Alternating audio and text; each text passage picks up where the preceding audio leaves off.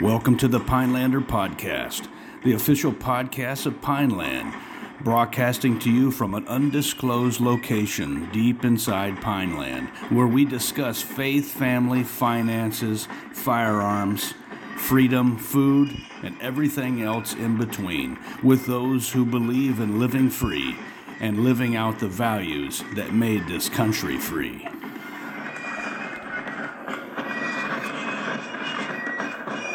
Well, hello, everybody. It is Friday, January 28th, 2022, and my name is Paul LaFavor. I'm here with my Ranger buddy, Mike Blackburn, and this is the Pineland Podcast, operating somewhere deep inside Pineland. It's the Pinelander Podcast. I need to have another pull of my Red Bull. But today we're having a special. It's always a special. It's every Friday. Every Friday. Every Friday it's a special. If you guys didn't know that, and today we have one of our blacksmith original blacksmith authors, Charlie Tilton. He is the author of Confederate Black Ops: The Untold Story of the Confederate Clandestine Services and Aggie Jokes. Welcome. Charlie, man, Charlie, you have been with us since the beginning, brother. Yeah, he's a plank holder. Don't be telling. Hey, that's right. Don't be telling none of them stories either. Now that stuff's all top secret. I'm not sure if I'm a plank holder, but I'm definitely one of those guys just kind of holds on to the log during log PT. You know, just like, I'll just make it look like I'm holding it until the evaluator comes around, then I start making faces. So I think that's been my process for you guys in the beginning. Yeah, we've definitely stood in some draws together, and we've seen some horrible ambushes together. Oh yeah, I mean, I still honestly believe that SUT would make the best reality show in the world, as we talked about, because the things you see and I've even had students, since I've been back, a group that remember, and I'm like, I have no idea, I don't remember that happening. And it's crazy. They remember come up in us, ranks, Yeah, I mean, Department of Defense would never allow that on air, but man, that would be some rich content. Oh yeah. Oh, it'd be great. I mean, it's just like guys going, I've had guys mention, Paul and Mike, older guys older than me, and they're like, Paul LaFavor is what? Mike Blackburn is what? And I'm like, oh yeah. Yeah, we're still alive, man. Yeah. Like JD Cobbler. Oh my goodness, JD. Man, we were telling stories about JD Cobbler, a couple weeks back on the podcast, and JD. He's a legend. He's been out there forever. I mean, he's probably still running around the woods someplace out there. Yeah, Charlie. If I was saying this the other day, and your name came up, I don't know if your ears are burning, but I said. I was looking out at Camp McCall and all the pines swaying in the wind, and I thought, what sordid tales the forest would tell if they could talk. And I thought about the days we used to run in the woods there and train students, and but yeah, man, it's great that we have that history together, and I'm glad that you're part of this team. Oh yeah, thank you guys. I mean, if I can, one of my favorite stories with you, Paul. Oh, great. It was one of those where right there where the Bailey Bridge, and the water was extremely high, and we had Joe up on the road, of course, for med coverage, and I swam across to the other side, and you being 6'1" million, it came up to about, if I remember correctly, around your shoulders. Yeah. So you found one of those concrete pillars and you stood on it. Oh yeah. So then when the students were on the other side, they were like, "Oh, it can't be that deep. Mr. LaFavor is so tall." And it was at your shins, and your stick had that curve on the end, and students were going in there, and they would start floating, and you would grab them with your stick and just pull them to the center. Come here, little Padawan. Yeah, those were the days, man. Oh, yeah. And then Mike just trained the heck out of myself and Josh Howard. Oh, good night. Mike would be like, "Hey, just bring we're not going to walk to the trucks. Just bring them down here. We'll ambush them. Oh man. Well, that's back when Paul was actually a nicer instructor, if you will. I mean, I was afraid that you might be pulling up some of them old stories back when. No, I just back when Paul was in the dark side. Yeah, when he was still a Sith Lord. That's right. Yeah, those stories are crazy. Before one of the guys like me, took off his mask and saw his inner eyes, and then we did the celebratory burning of his body and had all the Ewoks dancing around. Hey, Charlie, I have to tell you this too, and I think it's only appropriate since we're exfoliating each other.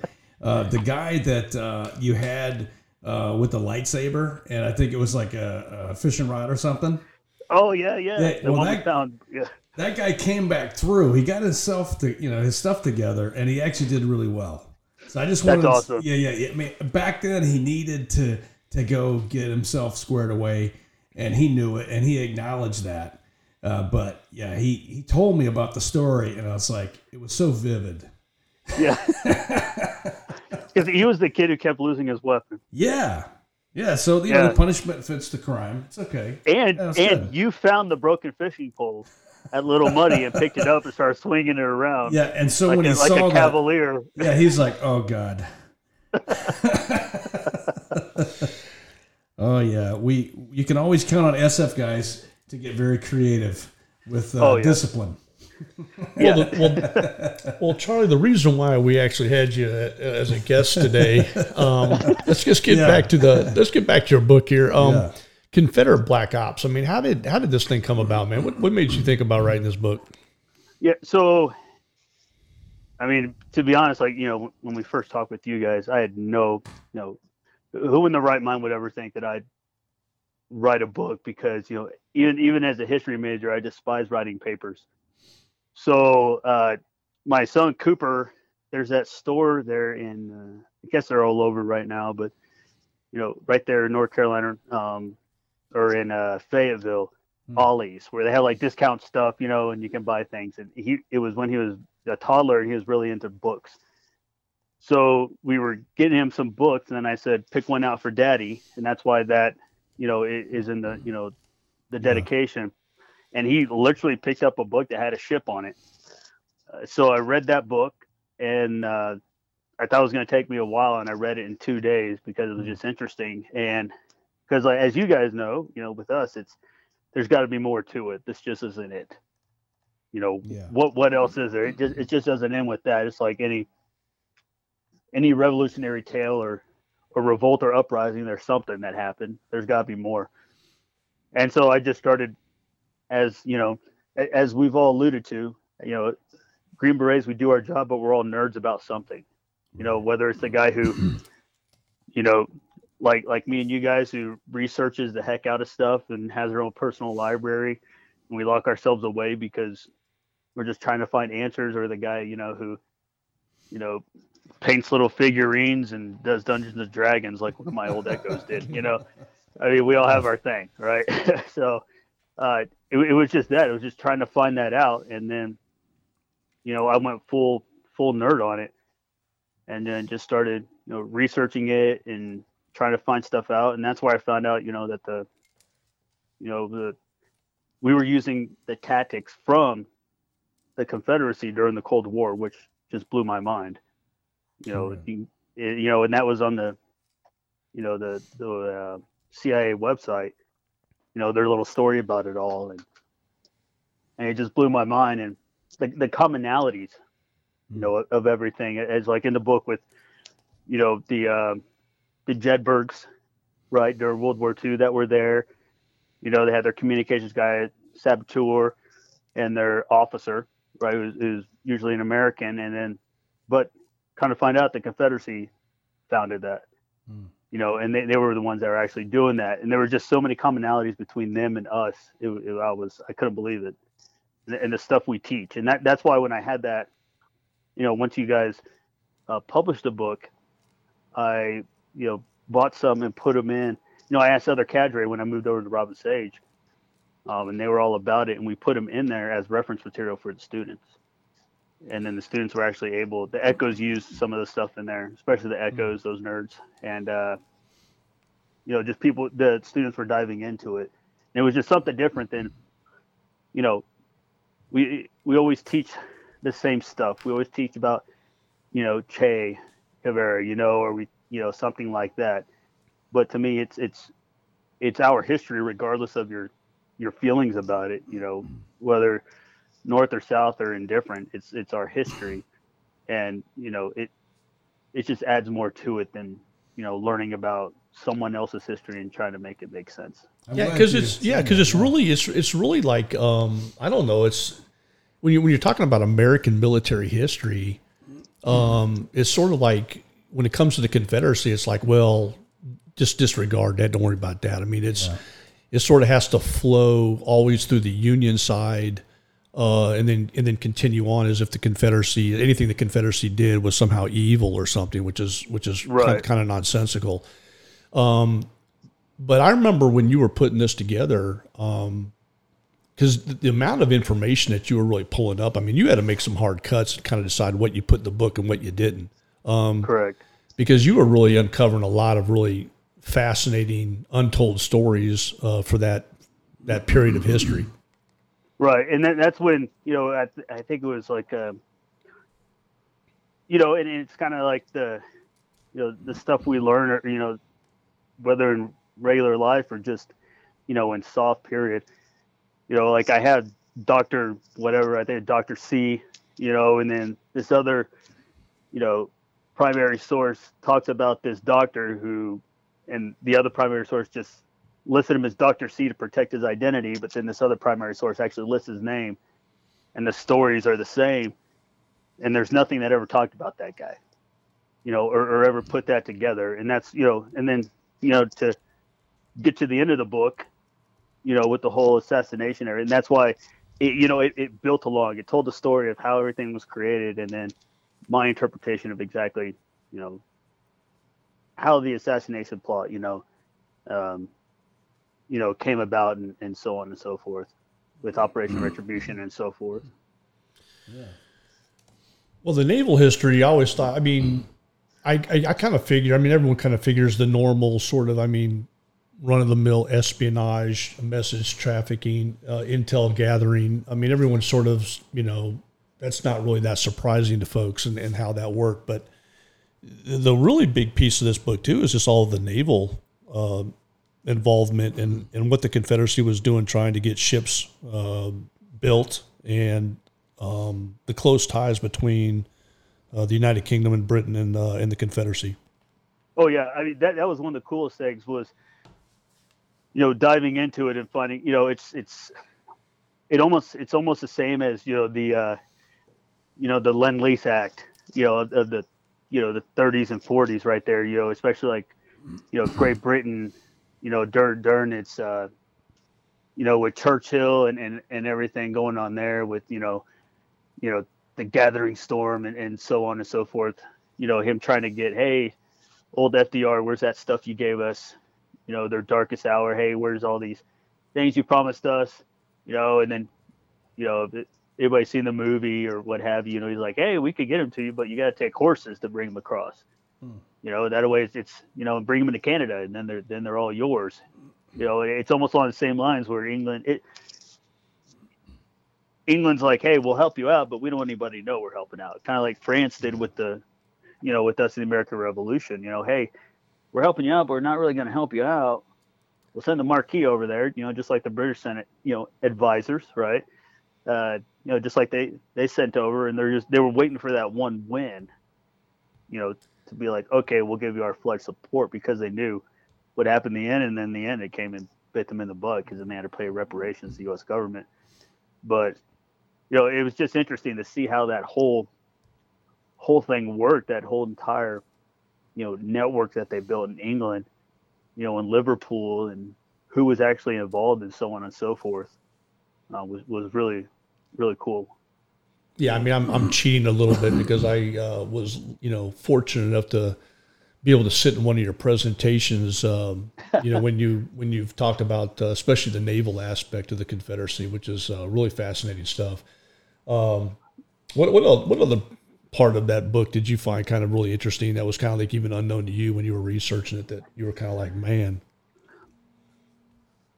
I mean, I guess for me, it'd have to be, when there are different methods of sabotage, and, being an instructor, we all think we know, we all, especially as soft, and people get it confused between sabotage and subversion. We think it's the exact same thing, right? Because the two almost coincide together.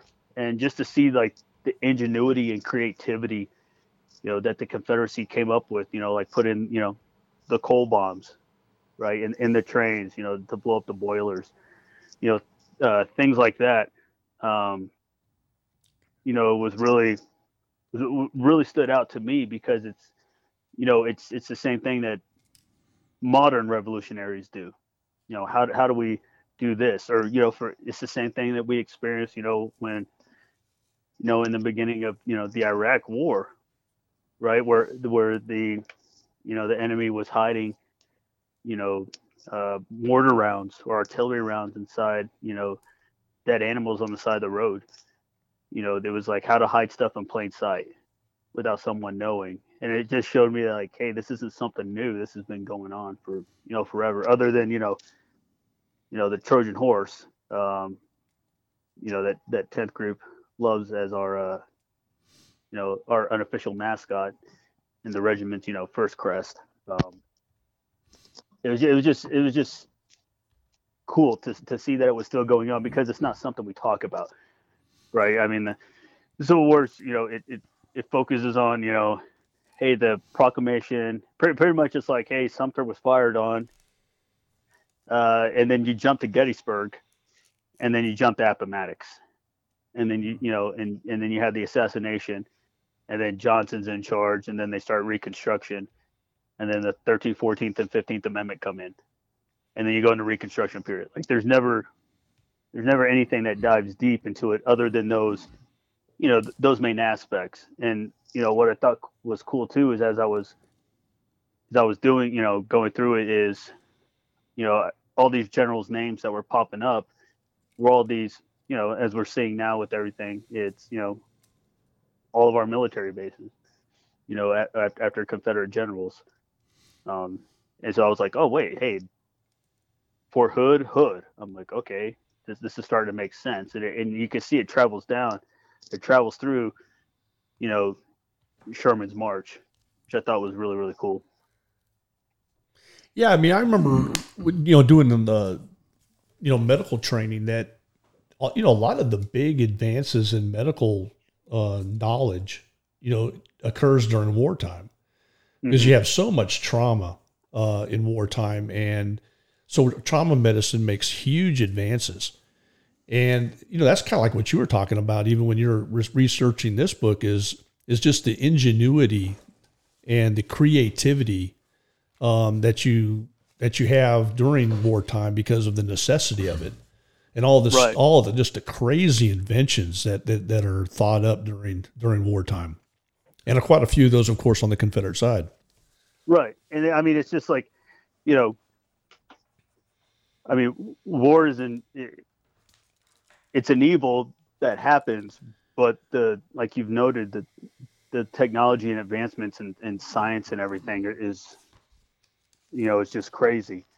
I mean, it's insane, to read about it, and then for us, you and Paul and myself and other guys like us, to see those advancements come along from when we first started the war on terror to, the very end, and seeing how everything changed, from, an open back Humvee with 2 sandbags on the floor and a troop strap to keep you from falling out, to these monstrosity up armored, vehicles, that you have where, your gunner was just the bipod legs of a 240 on the soft top of a Humvee, to, this encased thing that he has now.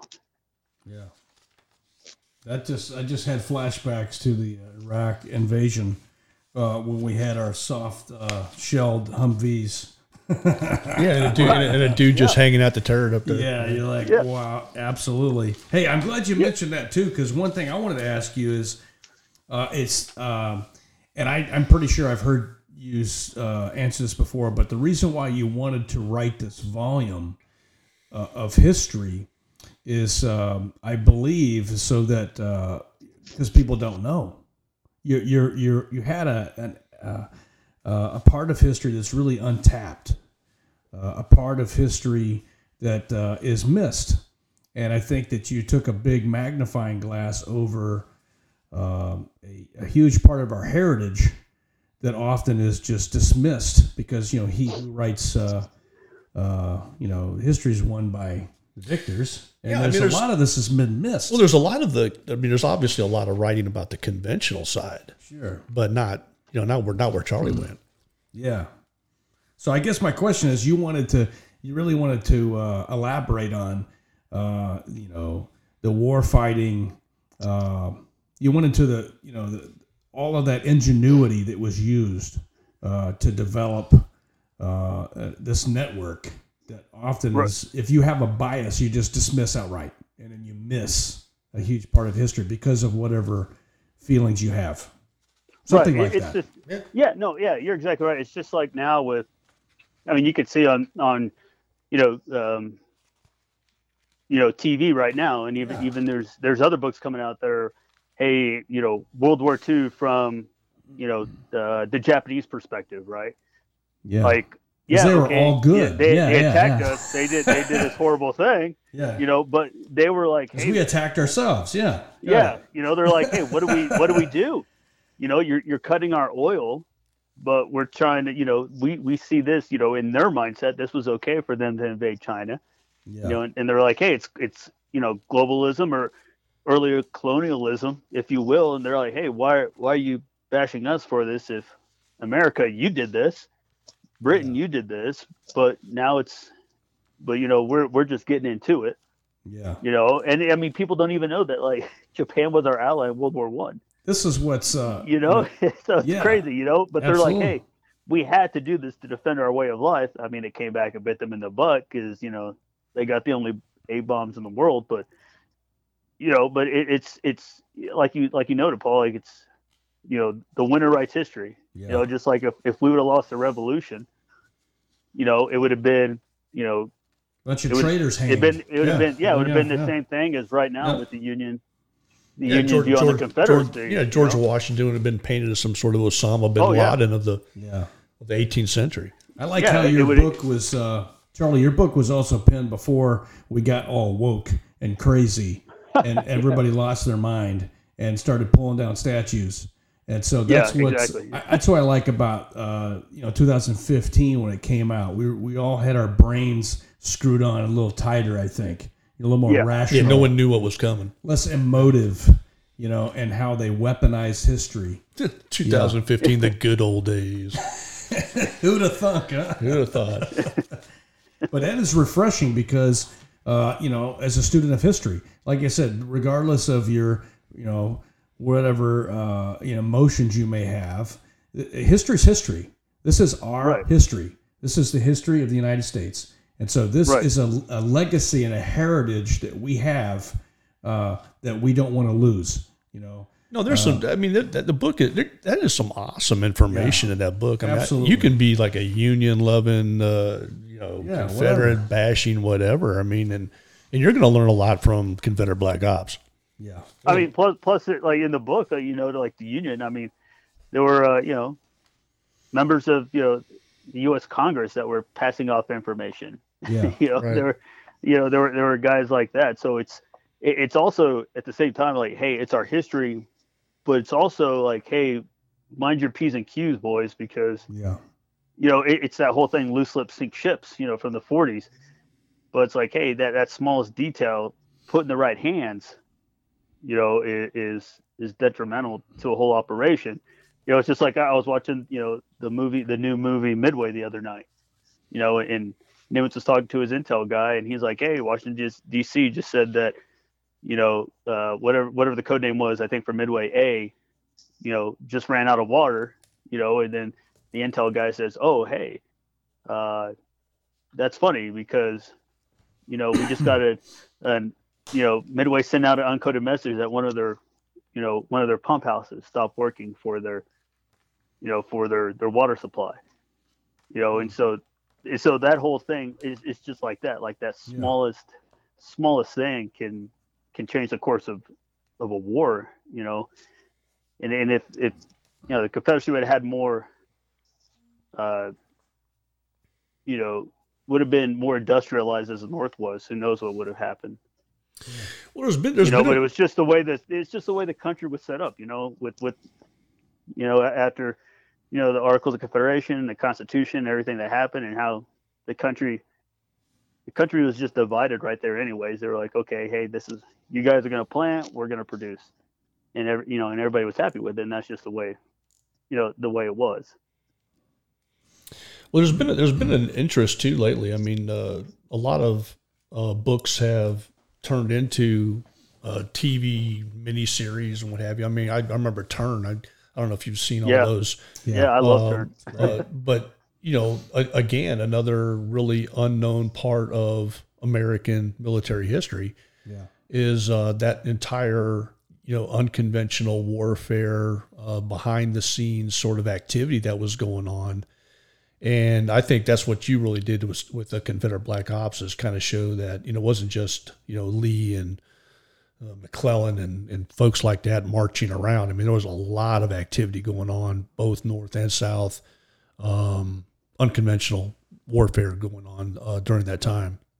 Right. I mean, like we do, like in the book, it talks about like Mosby's Rangers, and the definition of a guerrilla and why they're called that, and the whole, that whole thing, which, it's the Army's fault that I dive into definitions, because it's all about, hey, what does this mean? What does this mean? And I mean, you two know, especially when you're teaching, warn or op order, words mean things. Nomenclature matters.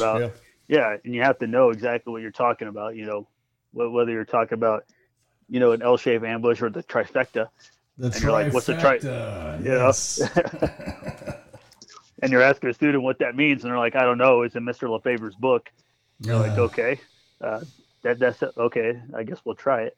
So it's that whole thing where words mean things. Yeah. And that's what, want to make sure that people understood. It's, like getting back to, Mosby, is that he did more than just, go around, the Virginia Front Royal and all that and terrorize. Some of his techniques are still practiced today, and and he was at the same time passing off information, which people may say they know, but I highly doubt that they really knew. Well, this is more than American military history too. To you, I mean, some of this stuff is family history, isn't it, Tilton? Yeah. Oh yeah. I mean, I had to. Oddly enough, I had relatives on both sides.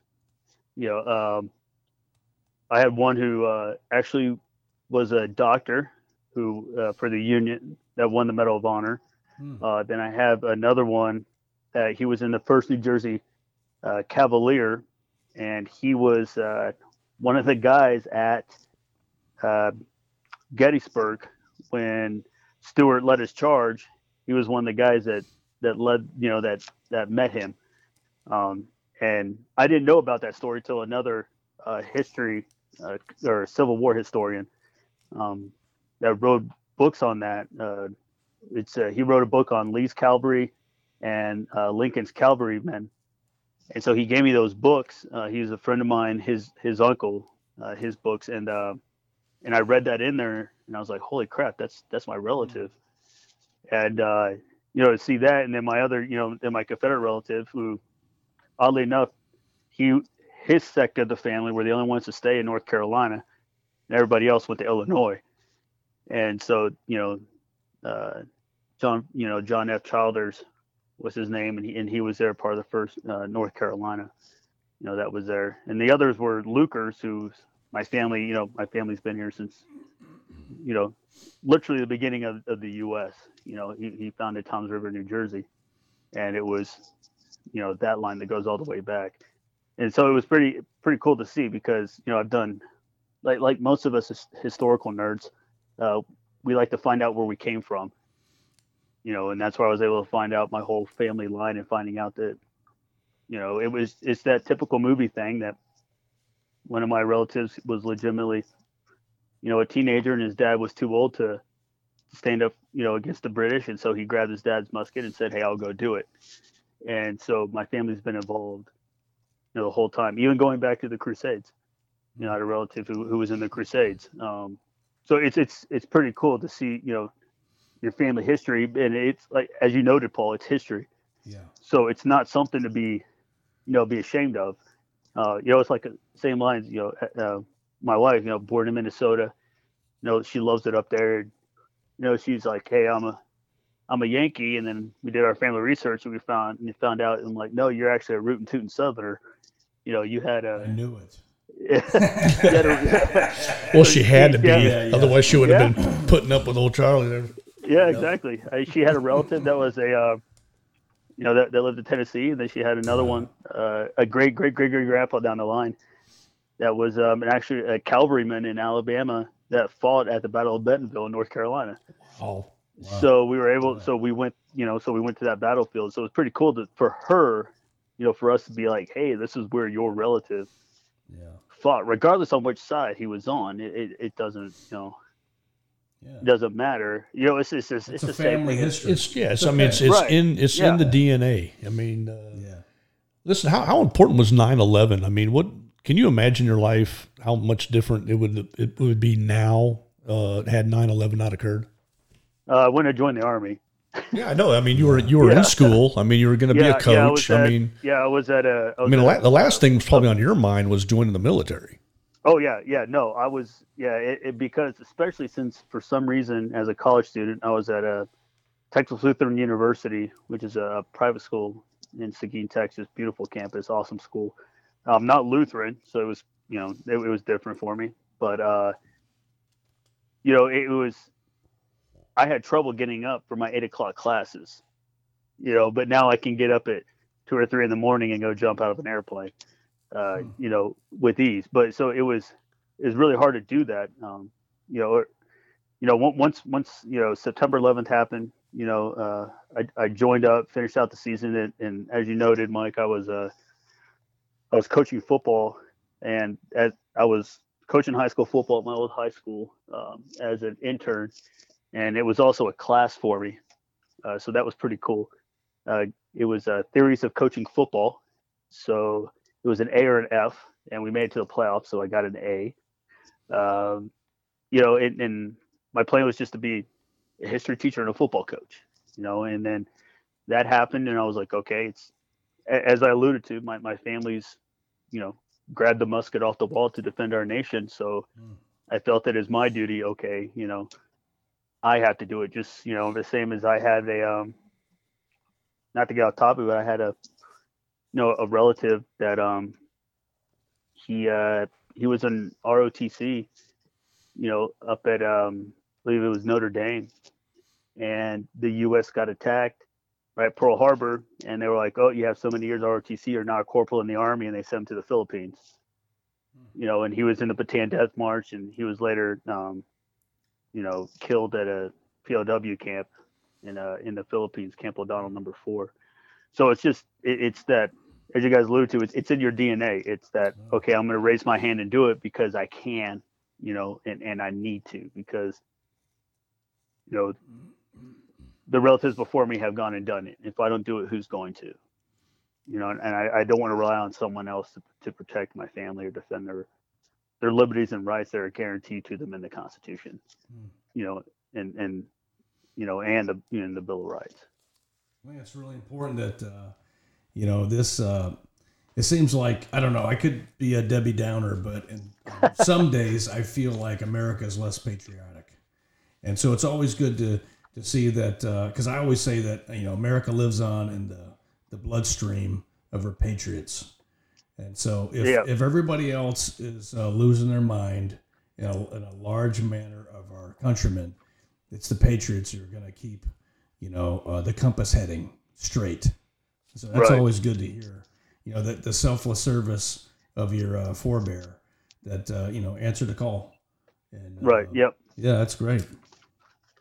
Yeah, that family history gets you. Yeah, and you've done a career. I mean, you're coming to the end of your time. You decide to make a career of it. What's it like now? Getting towards the end there and looking back on it, and and thinking about the future. Well, I mean, so I was in OIF 1, right, with the 82nd, and I'm not sure if they were regular soft or guard, but there were some guys there, and I just remember them wearing civilian clothes and ball caps and Oakleys, and as a spec 4 at the time, I was like, hey man, that looks pretty cool. I want to do that, and came back, stayed my time in division, and my enlistment was almost up, and I just planned on doing 4 years doing my thing, and then going back to TLU and continue on coaching. But then you're like, hey, if I don't go to selection, I'll never know. And I guess we needed numbers because I got selected, and then went through the course. And then luckily enough, luckily for me, went to 10th group, the first group, the originals, and spent my full time here. And, I mean, what I've had in the regiment is, what's really cool is like, you could tell, like, it's, you could go from being in combat one day to, being in a suit and tie the next day. You said, and with us, you have to be able to transition or change from that guy to the next guy. And some people may see it as bipolar, because we could go from one thing to the next, or we all have ADD, right, or ADHD, because we can just transition. Which I think is why we have so many schools, because we get bored easily. You're like, oh, okay, hey, I'm a soft sniper. Let me go. What's next? Oh, I haven't done Halo. Oh, that sounds like fun. I'll be on a Halo team for a couple of years. Oh, let me try this one now. And we just jump around from thing to thing, like, trying to find the next thrill. That's what we do. Yeah, it's just the way we are. We're wired way differently, than the most guys. Just like anything, you see it transition for the best. I mean, the way the regiment is now is nowhere near, just like anybody said, nowhere near when I came in. It's amazing, right? How they take care of us, how they care about us. Like they really do. They really do care about us and our families. It's not just a cliche, thing, like, oh, hey, we care, but no, like they legitimately do care. Yeah, and I think that's been like military wide, and maybe SOF eventually got there. I don't know, or maybe they led the way. But I remember military wide, it was kind of like, once they were done with you, they were kind of done with you. But I think the military has definitely worked very hard to try to make sure that we were prepared for, civilian clothes once we were done. And that's the cool thing is, like once I, dropped my retirement packet to retire, they were like, hey, you have to do your Army stuff still, right? Yeah, you still have to do your Army stuff, but start focusing on your transition, which is really cool because USASOC has this 24-month, hey, 24 months, you should be starting this to start transitioning out. Where Mother Army has 12 months, and they've been really awesome with me with, and letting guys do internships to make sure we're ready to go, make sure, hey, what do you need? And it's not, hey, I need you to come in and do this. What do you need from us? How close are you to retirement now? 6 months. Do you have anxiety? No, and I say this because the way it used to be, it's I think the guys went through a lot of anxiety. I mean, it was like man, retirement's coming up, and like, oh my God, what am I gonna do? I laugh because if I can sneak in there, Charlie, before you answer. Yeah. I retired in 2009, and for about a month or two, I thought, my life's over. Yeah. Now what am I going to do? So I absolutely had anxiety. I thought I didn't really have something lined up. Like I think a lot of us don't. And strangely enough, I stayed right here in Fort Bragg. But that's what's so good about listening about this 24-month sort of transition, because I think it plays a lot in kind of just helping guys get their mind right. Yeah, and I did the ACAP stuff, and I did all the mandatory briefings, and still I felt like my life's over. Because it's totally different way of thinking, and I still think like I'm in, and sometimes I forget I'm not in anymore. But especially when you're standing in a draw, right? Yeah, we kind of cheat a little bit too. We're kind of like half in, half out. Dirty, smelly contractors. But no, I mean, I think I'm just really glad to hear what you're talking about. I mean, 24 months, and being able to do the internships and kind of think about what you're going to do and what life's going to be like, and it's not just you. It's like the wife's got to get ready too, right? Yeah. Oh yeah. I mean, to be honest, I wasn't planning on leaving, because I was thinking, well, what am I going to do? There's not a job out there for a guy who's going to place a charge on the door. In the civilian sector, I can't exactly do that unless I'm going to go be a cop. Or I mean, honestly, I was looking at, okay, I don't want to be a cop, but hey, I could be, I was like, okay, how about Border Patrol? What do they have? Okay, what about, Texas game wardens, right? And stuff like that. I was like, something where I still have, an M4 in my vehicle and a pistol on my side, where it's like that. But I didn't want to, but then at the same time, I didn't want to be that guy the rest of my life, where you have other buddies who are just contracted for their life. Like, nothing against, Ox, with Ox, like he was doing, right? He was like, oh, I'm not SET anymore. I'm going to go do this thing. He legitimately doing the same thing, just fighting Somali pirates. And so that's where I was, I was like, well, I'll just stay in because it's comfortable. I've been here for so long. It's comfortable. And, my old football head coach, the guy, that took me under his wing when I was coaching at Texas Lutheran University, when I was attending that school, his daughter attends the Air Force Academy, and he was up here, and he came to come see his daughter. His name's Coach Havron, Lyndall Havron. He came up here, and we met with him and stuff, and he said, "You have your degree, right?" And I said, "Yes, sir." He said, "You're retiring." And I said, "Well, no, I'm not retiring. I'm gonna stay in. Maybe I'll make sergeant major one day. And he's like, "No, you've done." He calls me Chuck to this day. Mm-hmm. I think he just does it to piss me off. But he said, "Hey, Chuck, you're retiring. You've done your time. You've done your time for our country. Now it's time to settle down and live a normal-esque life." And so he told me, "Hey, here's how you're going to do it. Here's a process," and I did my, my alternate teaching certification, online, talked to another guy. His name's Austin Randall, who played at the Air Force Academy. I played football with that. Now he coaches at Judson High School in San Antonio. He did the same thing.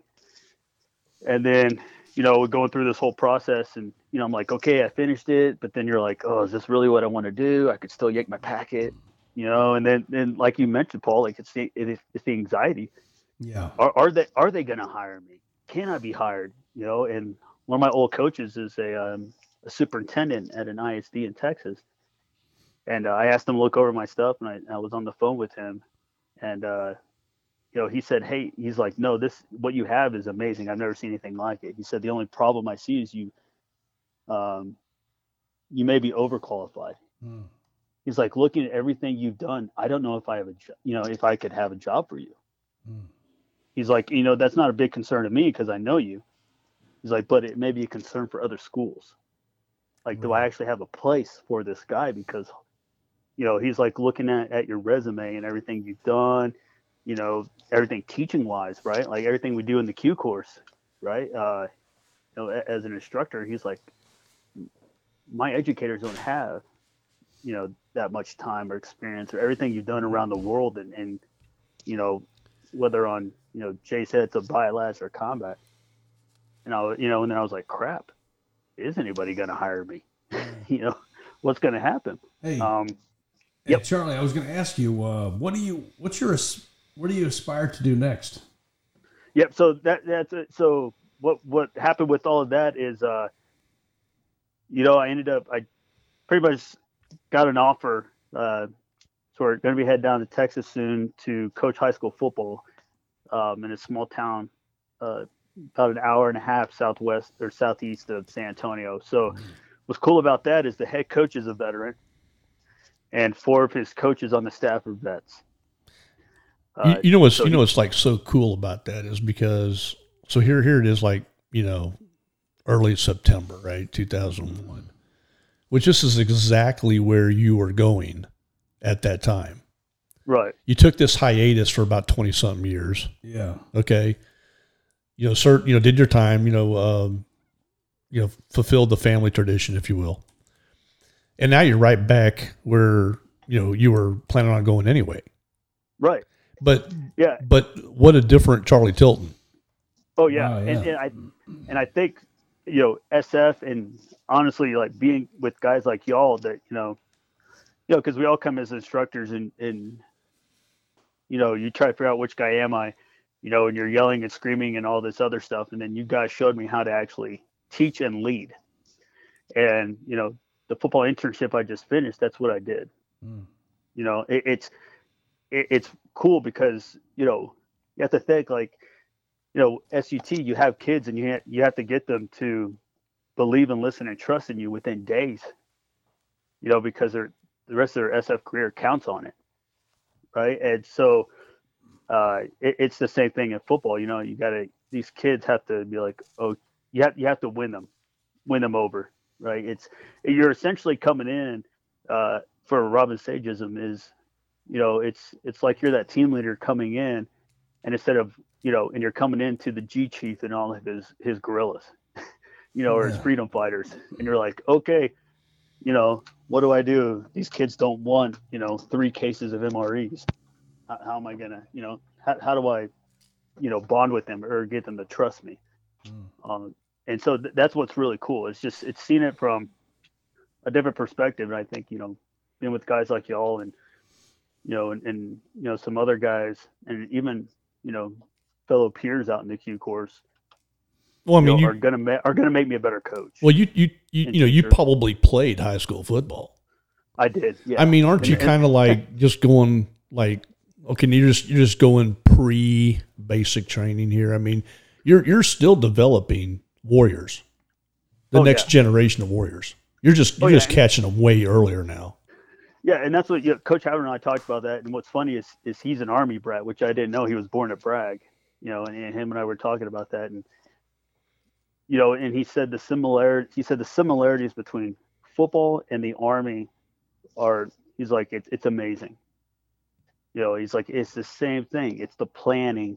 It's, the nomenclature, right? Because every defense has different nomenclatures or offense, right? And you have to know it. Just like when I taught small unit tactics, I started writing, I drew football plays up. So students would understand how stuff moves and how we audible, and then transition that into, okay, squall on a column fire team wedge is the same as north to scoop right, except we're not handing the ball off. We're going to do this. And then, it helped the students transition. So it's that whole thing. It ties together. As Havron said, like if you go, 3 and out and you punt, he's like, well, that's the battle. You can lose all the battles, or lose so many of them. He's like, but the field, the overall game is the war. That's what you want to win. So you can't dwell on these little tiny losses. You just have to think, okay, hey, just as we would in the military, hey, I just lost this battle. What did I do wrong? How do I learn from that? And then make that change for the next series. Well, I think it's great you're heading back home to Texas. Oh yeah. I think that's just, it's you can make a movie about this, but yeah, I know at one time you were toying around with the idea of actually doing a book about the Texas Rangers. Yeah, so that one I am still working on, Mike, and it is extremely long. So it's a lot of research, and it's a lot of, I want to make sure with the history behind those guys and what they did, that it, that it is done correctly. Right. And it's the same, it's just like talking about the Confederacy, stuff that the Rangers did, would be,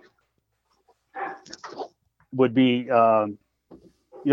be seen by some people as wrong, just like when they, attacked, Native American tribes, or did this, quote unquote massacre or what have you, it's all who, as Paul alluded to, who wins the war writes the history.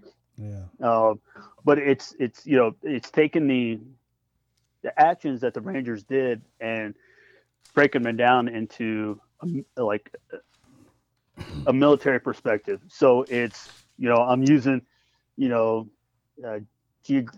of our overlays and everything like that. So that's what's taken the a good chunk of my time, because I want to make sure I get it right and not have some officer down the line, push his glasses up and be like, oh, that doesn't look right, and I just want to make sure it's clean and crisp, and as good as I can get it to, honor those guys who are still around. I mean, I remember in college seeing some Texas Ranger. You see any Texas Ranger, and it'd be like seeing Ronald Reagan right now. Everybody's just like gets quiet and hush, and they're like, oh my gosh, that's a Texas Ranger.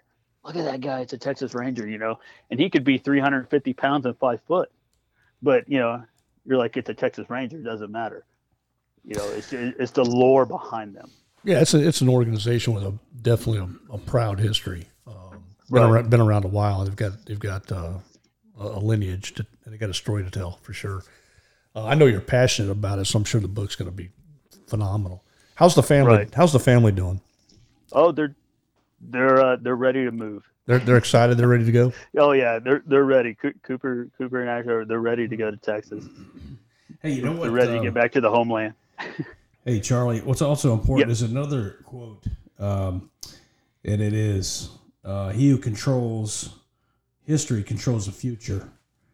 That comes out of 1984. But there's a lot to that, I think, to writing books like these that reminds people of the contributions, of all Americans, right. The history that we have, and it's our history.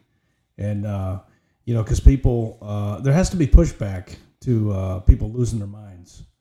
To the wokeness and the cancel culture and all those things that are crazy. So it's always good to see that, we have a book like this that's going to capture, the fighting spirit and the embodiment of those people that lived on the frontiers, and then their contribution to war fighting.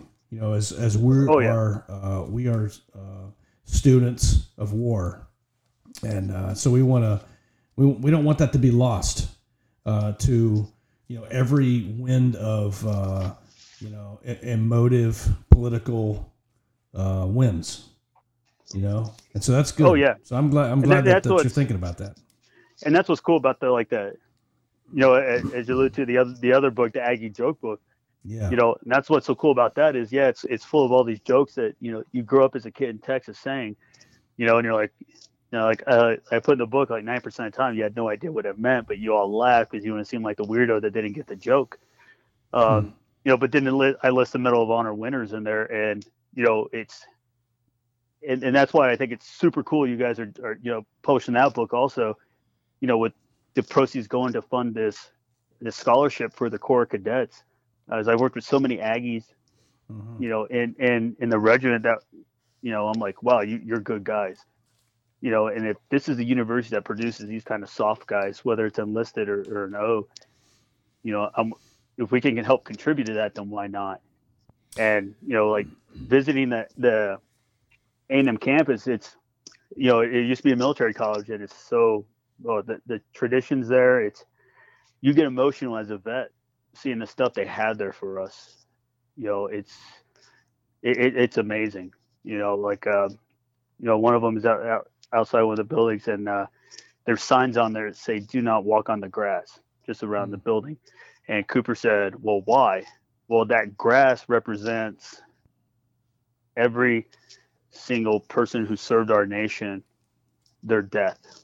So it signifies them dying on the ground. And so it's a, if you will, a memorial to them. And once you go inside, it's hush hush. It's whisper only to show respect for all the service members that have lost their lives. And, I'm like, where else can you find that? Well, it ain't gonna be Harvard or Yale. Yeah, no. Nice. Man, it's just really cool. I mean, there's a lot of things about Texas. I mean, that's kind of an example. I mean, that's really. I mean, Texas is a little different. Okay, it's just a little different than everywhere else. Which is why we love it. I mean, everyone, my God, everyone's moving there, right? Oh yeah, I mean, everybody's moving there, and just like I have a bumper sticker on my truck that says, I'm from Texas. What country are you from? It's just it's just our way. Texans are like Navy SEALs. We're gonna let you know. You don't have to ask me. I'm gonna let you know. Nice.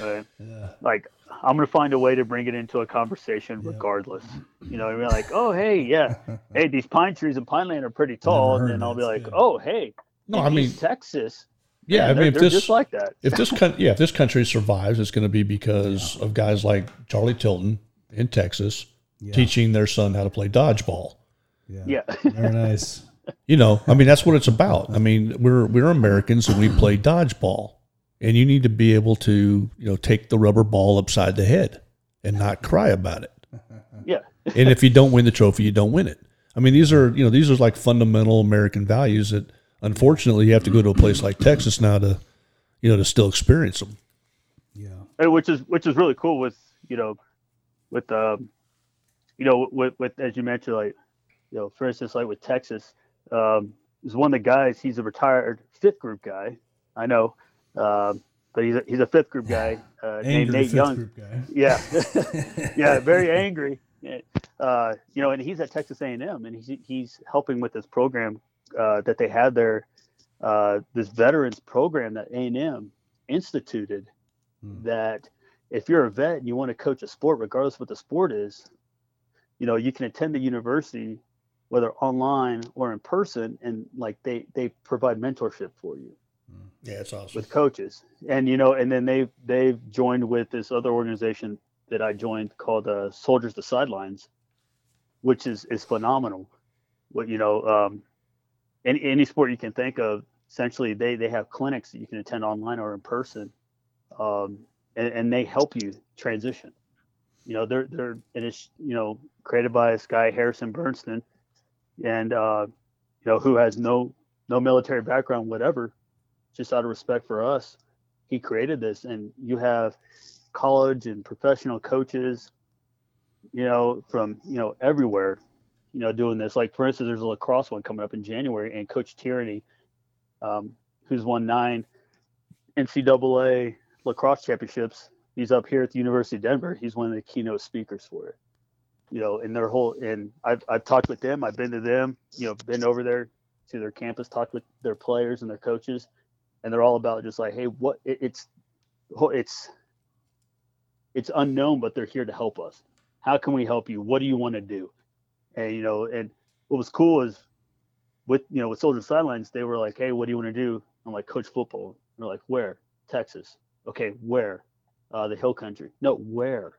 Like, if you tell them like an exact town, hey, I'd like to coach in, I don't know, Ingram.